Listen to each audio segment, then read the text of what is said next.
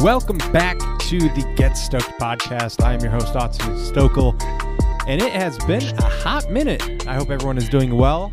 I apologize for my absence. I can't really describe it any other way. It has been a very busy few weeks. Started a new part-time job, been apartment hunting, and a lot has happened since I have gone away and stepped back for a minute.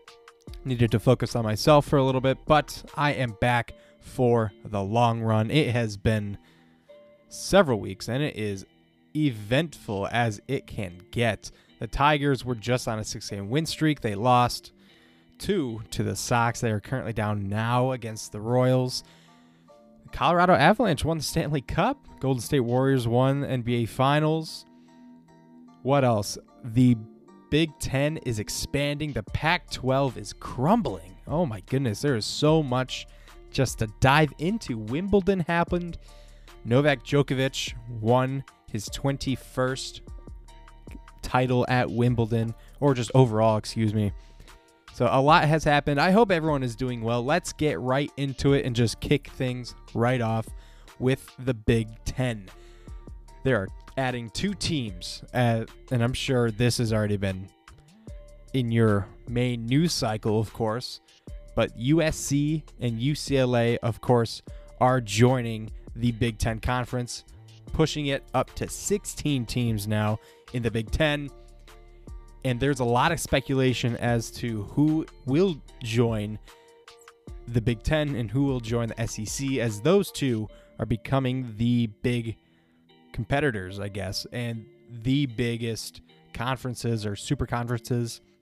And this whole conference realignment thing, it's getting out of hand, to be honest. There's all this new stuff coming around where Oregon and Washington might end up, where Clemson, Pittsburgh, Virginia Tech, Virginia, where those teams might end up.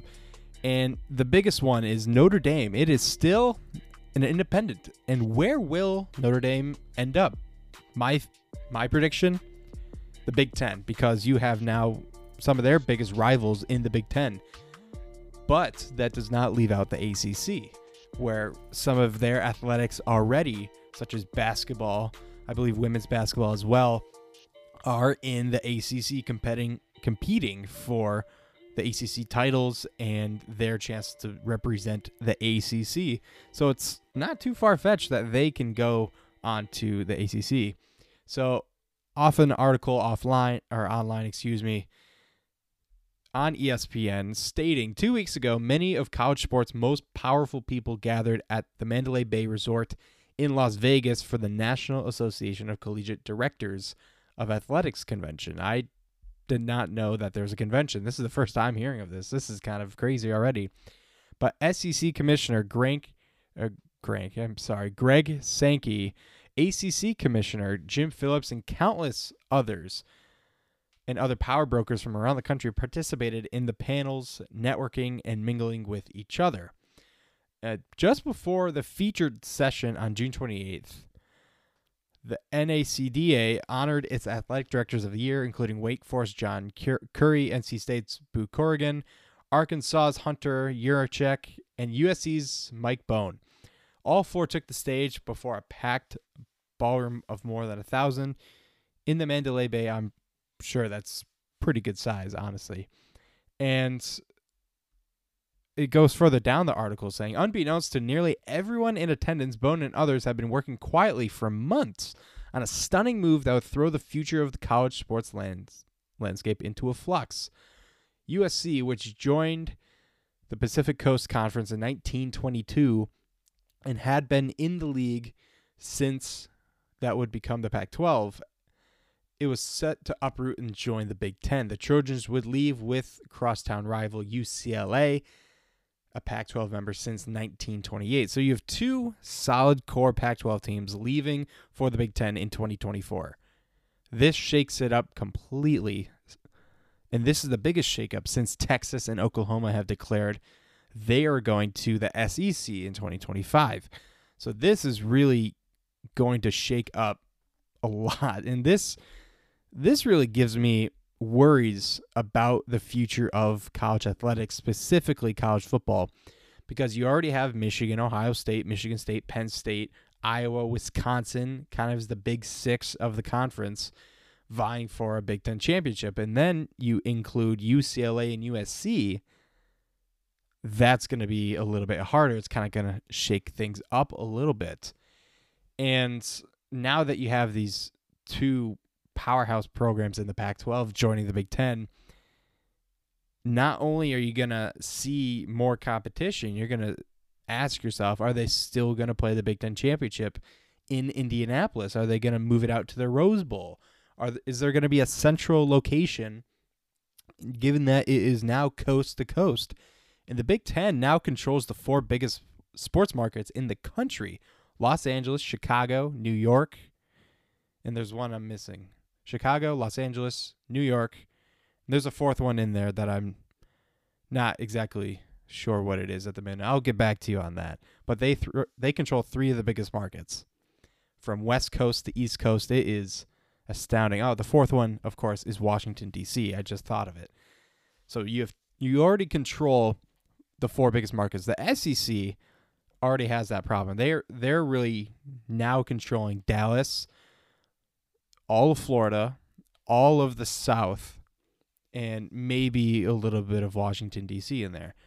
Where the Big 12 also controls Dallas and kind of the Great Plains area of the country. The Pac-12 had Los Angeles. Now they're losing Los Angeles. So the Big Ten is looking like the biggest, most behemoth conference there is out there. And I got to say, it is mind-boggling. It is just absolutely just astounding that this is happening right now. And I'm going to bring someone on the phone with me, and I hope he has some insight. Hey, Austin. Hi, Dad. You got a second? You bet. What's up? I am currently recording my podcast, and I knew I was going to do it sooner, but I had some time now if you have a minute. Sure. So I'm currently talking about the conference realignment of USC and UCLA, and I did not realize that UCLA and USC were both Pac-12 originals back in the 1920s, and this is such a big shakeup since Texas and Oklahoma. And I just wanted to get your thoughts on some of that kind of unraveling in the Big Ten for the Pac-12 for their departure to the Big Ten in 2 years. Well, I believe USC is celebrating 100 years in the Pac-12. So that gives you an idea of the longevity and the strength of that conference. And when I was in college in the 70s and 80s, USC and UCLA routinely played some of the most exciting college football. And they were always sort of the cream of the Pac, I think Pac-10 at that time. So even though the Pac-12 has undergone expansions over the years, they've been the powerhouse conference for as long as I've been watching college football. It'll be exciting to have them join the Big Ten. Again, two premier schools, but it does shake things up, and it puts the remaining Pac-12 teams, I think, in a position of where are they going to be in a few years? What teams will replace USC and UCLA, and how does the Pac-12 want to sort of view itself and market itself going forward?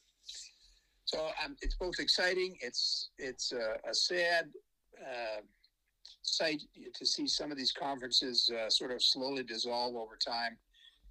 It's been happening in slow motion for the last 40 years, but it really has accelerated the last couple of years with Texas and Oklahoma, and we'll see what the future brings. But I'm excited for the Big Ten. I think it's just a great addition of two schools that fit the mold. Now that the Big Ten basically controls all of the four biggest markets in the country, Los Angeles, Chicago, New York, and D.C., do you see Oregon or Washington going anywhere like the Big Ten, or do you think they'll stay put in the Pac-12 for now? Well, let me just say you can't count on the Big Ten controlling those markets. They still got to earn the fans. But I think it creates an opportunity for the Big Ten to become a coast-to-coast league, including, perhaps even the entire remainder of the or of the Pac-12 schools, and and create this kind of super conference. And that may be where we're at in perhaps 10 years, Austin, is two super conferences, one that we now call the Big Ten that includes the schools we just mentioned, and then the SEC with perhaps schools more aligned along the southern United States. What those schools will be in 10 years, I don't know. But, maybe that's the landscape of the future of college football, is just kind of two super conferences and then a few, smaller conferences of schools that, want to stay more regional, keep their schools focused on their, on their local fan base. And that's a great point, Dad. I'm reading an article off of ESPN, and it's just saying a whole slew of things about how this is an absolute stunner. No one saw this coming. And from my perspective, this severely changes college athletics landscape. And what direction do you see this ultimately going? Well, I wish I knew the future, but it sounds like money is driving this. I think, if I read correctly, both schools almost will double their income just by joining the Big Ten. That's a huge incentive for those two schools as well as remaining schools, to strongly consider joining.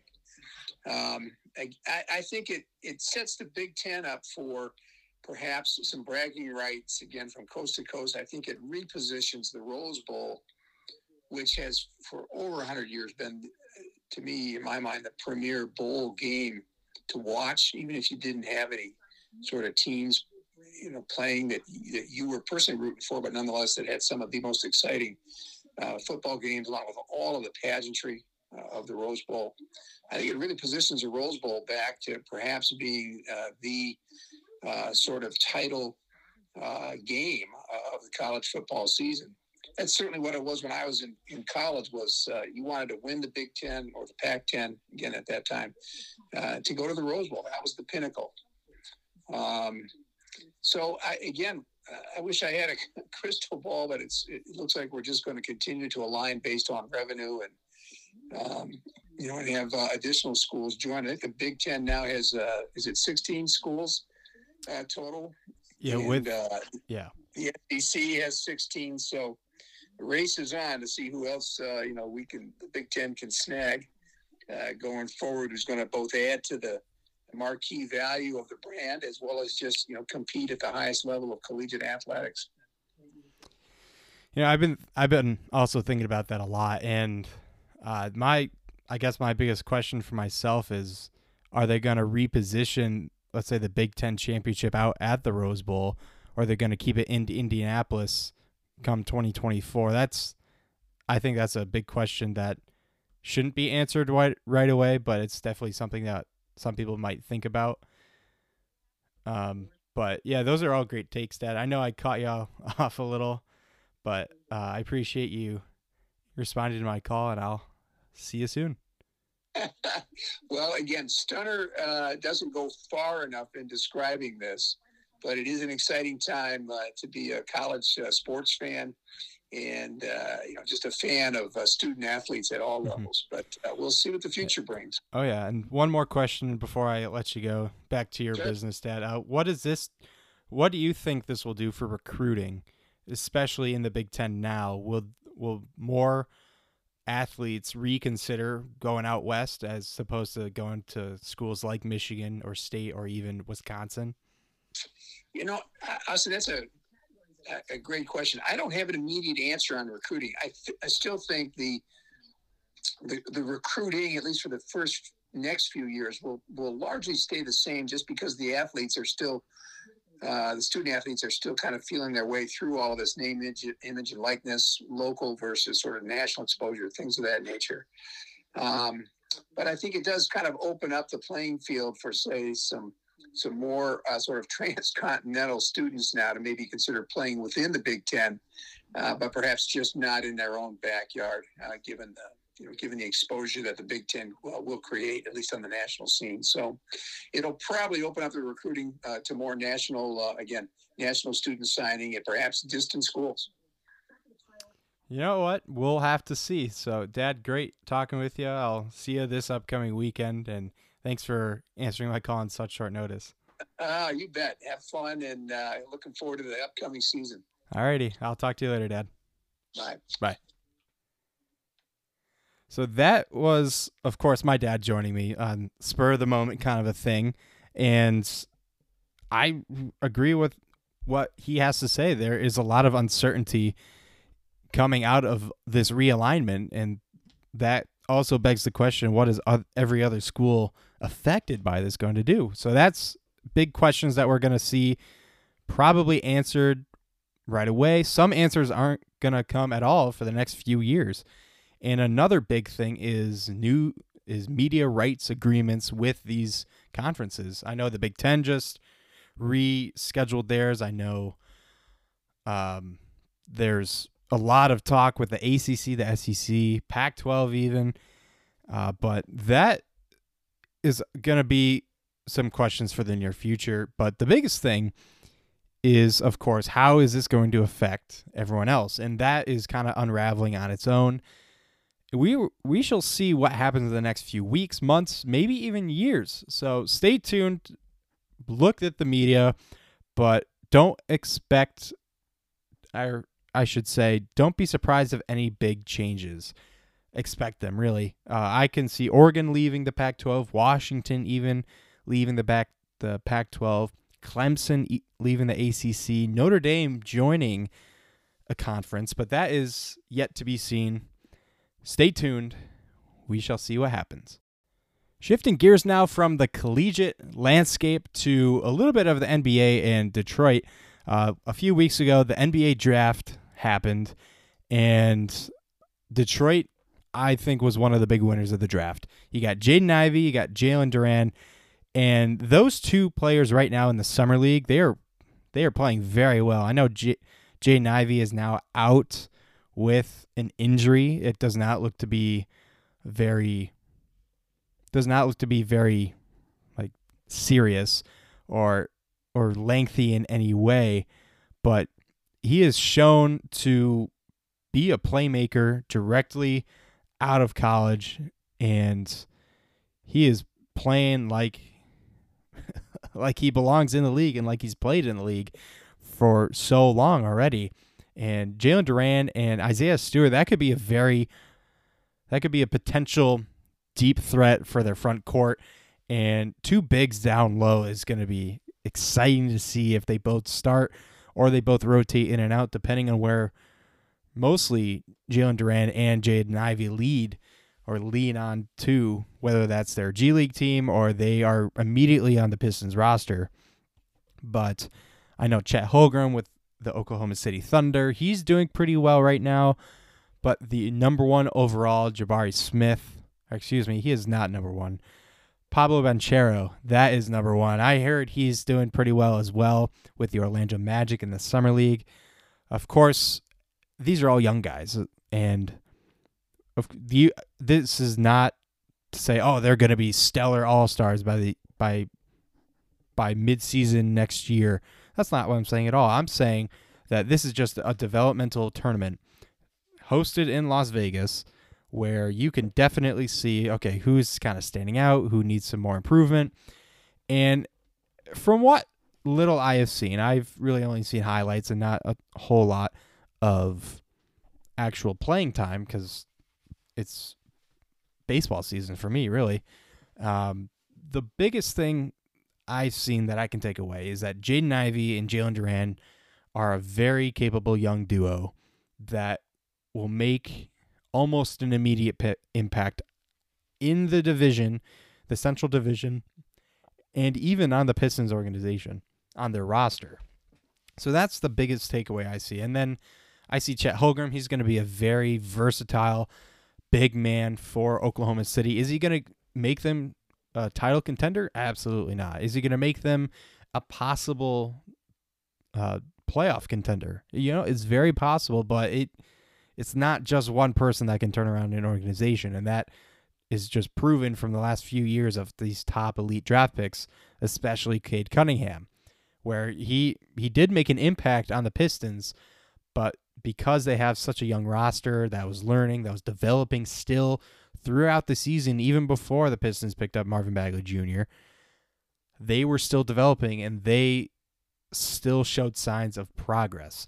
But they still have a long ways to go.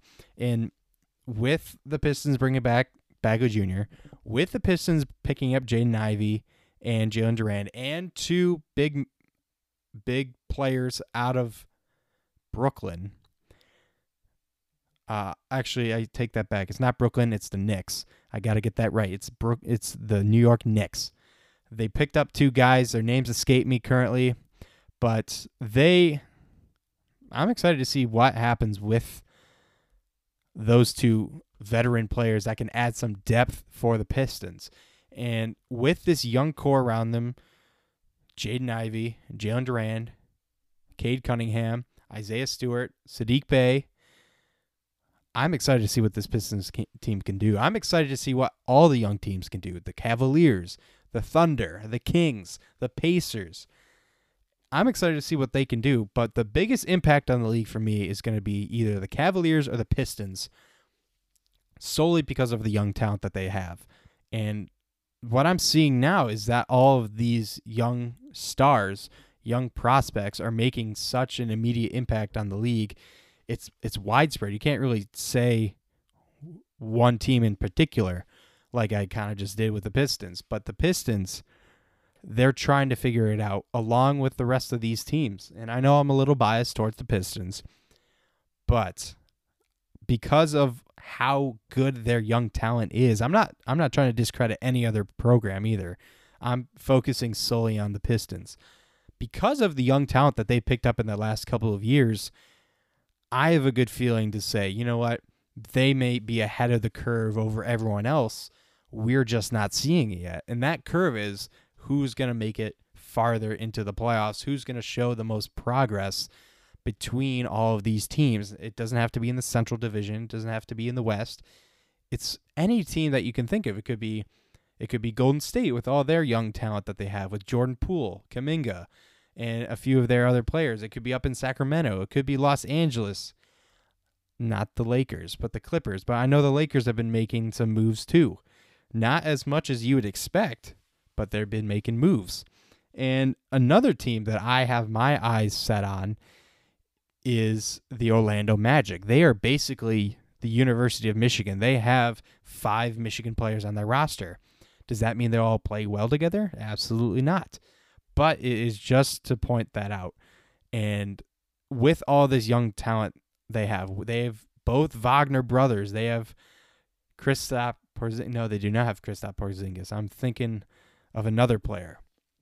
But my point is they have young talent that could lead them to a stronger veteran core in the years to come. Same thing with the Pistons. Same thing with the Cavaliers. The Knicks have their own problems. The Brooklyn Nets have their own problems with Kyrie Irving leaving, with Kevin Durant requesting a trade. But I hear he's coming back. Don't quote me on that. And I'm just saying, bottom line, I know I was saying the point is, but this is my absolute bottom line in all of this. The league is changing. The younger talent are taking over. Just because Steph Curry, Kevin Durant, Kyrie Irving, LeBron James, Devin Booker, they're all getting older, they're still relevant in this league. And all of this young talent is starting to churn in a new era of basketball. New talent is coming through. And that isn't more prevalent than Detroit. Detroit, I think, has the most promising potential out of any young roster in the league. Cavaliers, they're already in the playoffs. They've been to the playoffs. They just need that extra step to get them further into the playoffs, to be a potential semifinal contender. But the Pistons, they may be the surprise team of this season, upcoming season. Will they may not even make it, but they are for sure closer than anyone who is behind them. I think they have the talent, they have the expertise, they have the coaching, and now they have the veterans that they could be looking for to push that Pistons team to the next level. So we'll see what happens. It is still quite a ways away from the regular season. It's only summer ball, and I'm just seeing what I've been seeing. I've been thinking what I've been seeing. And there's still a lot of potential, but there's going to be some promises. There's going to be some not so much truthful truths in there. And there's going to be a lot of expectations for this Detroit team. And I'm sure every fan base has that expectation for their team. But we'll see what happens in the coming months for the NBA. Moving on to the Tigers now, the Detroit Tigers. Detroit Tigers. I got to say, I was watching or listening to some of their games from this past few weeks, and they've gone, from the last 10 games, they are now, I believe, 8-10. They've swept the Guardians. They split with the White Sox. They're currently playing the Royals in Kansas City, so they have a long few weeks on the road. And they, honestly, for their last several games, it's very colorful between green and red, losses and wins. But currently, they're right now sitting at 36-49, 10.5 games behind Minnesota, 5.5 behind Chicago. So they've definitely closed the gap against Chicago with this 6-game stint that they've done. And if they can continue to do this even more, win more games than lose, they're going to reach 500 in no time. But it's by no time, I mean it's going to be a little too late. I don't see them making the playoffs unless they just go on a huge winning spree of like 20 games. And we'll see if that really happens. I don't think it is. That's a little bit high of expectations, to be honest. But, of course, you have to surpass the White Sox, who are currently 41-43. You have to surpass Cleveland, who are 42-41. And then maybe you have to get close to Minnesota, who are 48-40. So the Central Division isn't doing that great overall. But Minnesota right now is going to make the playoffs. No questions about it. Detroit, they still have to match with Chicago, match with Cleveland. They have to surpass those benchmarks of 5.5 and even 6 games behind. And Chicago and Cleveland, they are kind of neck and neck with each other. They're virtually the same record with one more loss on Chicago. But currently, Kansas City, what happened with Kansas City? They were a World Series championship team several years ago, and now they were just kind of fall flat on their face. And I've just haven't really seen much potential out of them, really, ever since they've won that World Series. And we'll see what happens, what comes about it. But right now, Detroit's down 3-1 in the middle of the 8th. And do they have the stamina? Do they have the leadership, the potential to beat this Kansas City team when they're now in the bottom of the 8th, down 2 runs? Possibly. We'll see what happens here. But baseball is all full of potential, runs, momentum, probability. So we'll see what happens really with this Detroit Tigers team. But they have shown some improvement from that last 6-game win. But it's better than nothing. I got to say, it's better than nothing. Before I go and conclude this episode, I just want to give a shout out to the 2022 NHL draft. It is a draft that not everyone pays attention to. It is a draft that very few people pay attention to. I barely even paid attention to it. But I know there was about 20,000 people in Detroit following it along, downtown Detroit. And honestly, I got to say, this was a very good draft for probably the Red Wings. They picked up Marco Kasper. He was picked 8th overall, and I'm didn't really follow this too closely, but I just wanted to give a shout out to the Red Wings for picking up Casper, for picking up some of the big prospects that did not go long. They picked up a very good goalie out of St. Louis, and hopefully Steve Yzerman can turn this team around.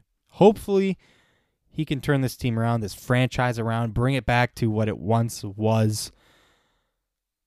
But it is still a little too early to tell. But I'm excited to see what the Red Wings do. I'm excited for here in Grand Rapids to see who they put into the AHL, the Griffins, so I can watch them, really. And I know there's going to be a few two-way contracts with that, as well as with the Denver Nuggets affiliate, the Grand Rapids Gold. It feels weird to say still, even though Grand Rapids and Detroit did have a nice partnership with the G League in basketball, and then Detroit said, nope, we're pulling the rug out from underneath you. But both of these teams, the Gold and the Griffins, are going to be playing in Van Andel Arena in downtown Grand Rapids.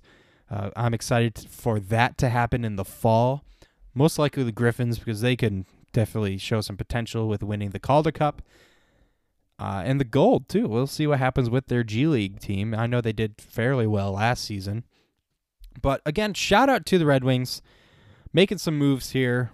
Were they as good as the Pistons in their own right? Probably. But I will dive into this more later. And, of course, Red Wings fans, we'll see what we think in the coming weeks, months, years, maybe even century. That's going to be a long time. But, of course, best of luck to the Red Wings in their offseason as they prepare for this upcoming season. Thanks for tuning in to this episode of the Get Stoked Podcast.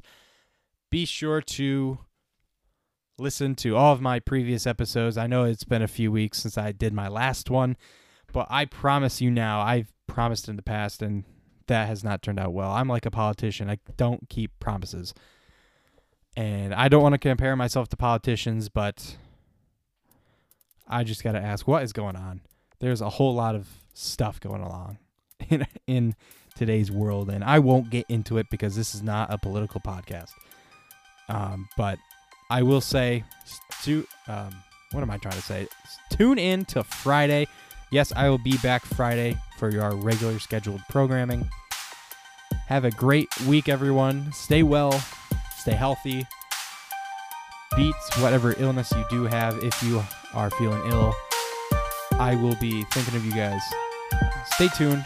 Have a good week. We'll see you then.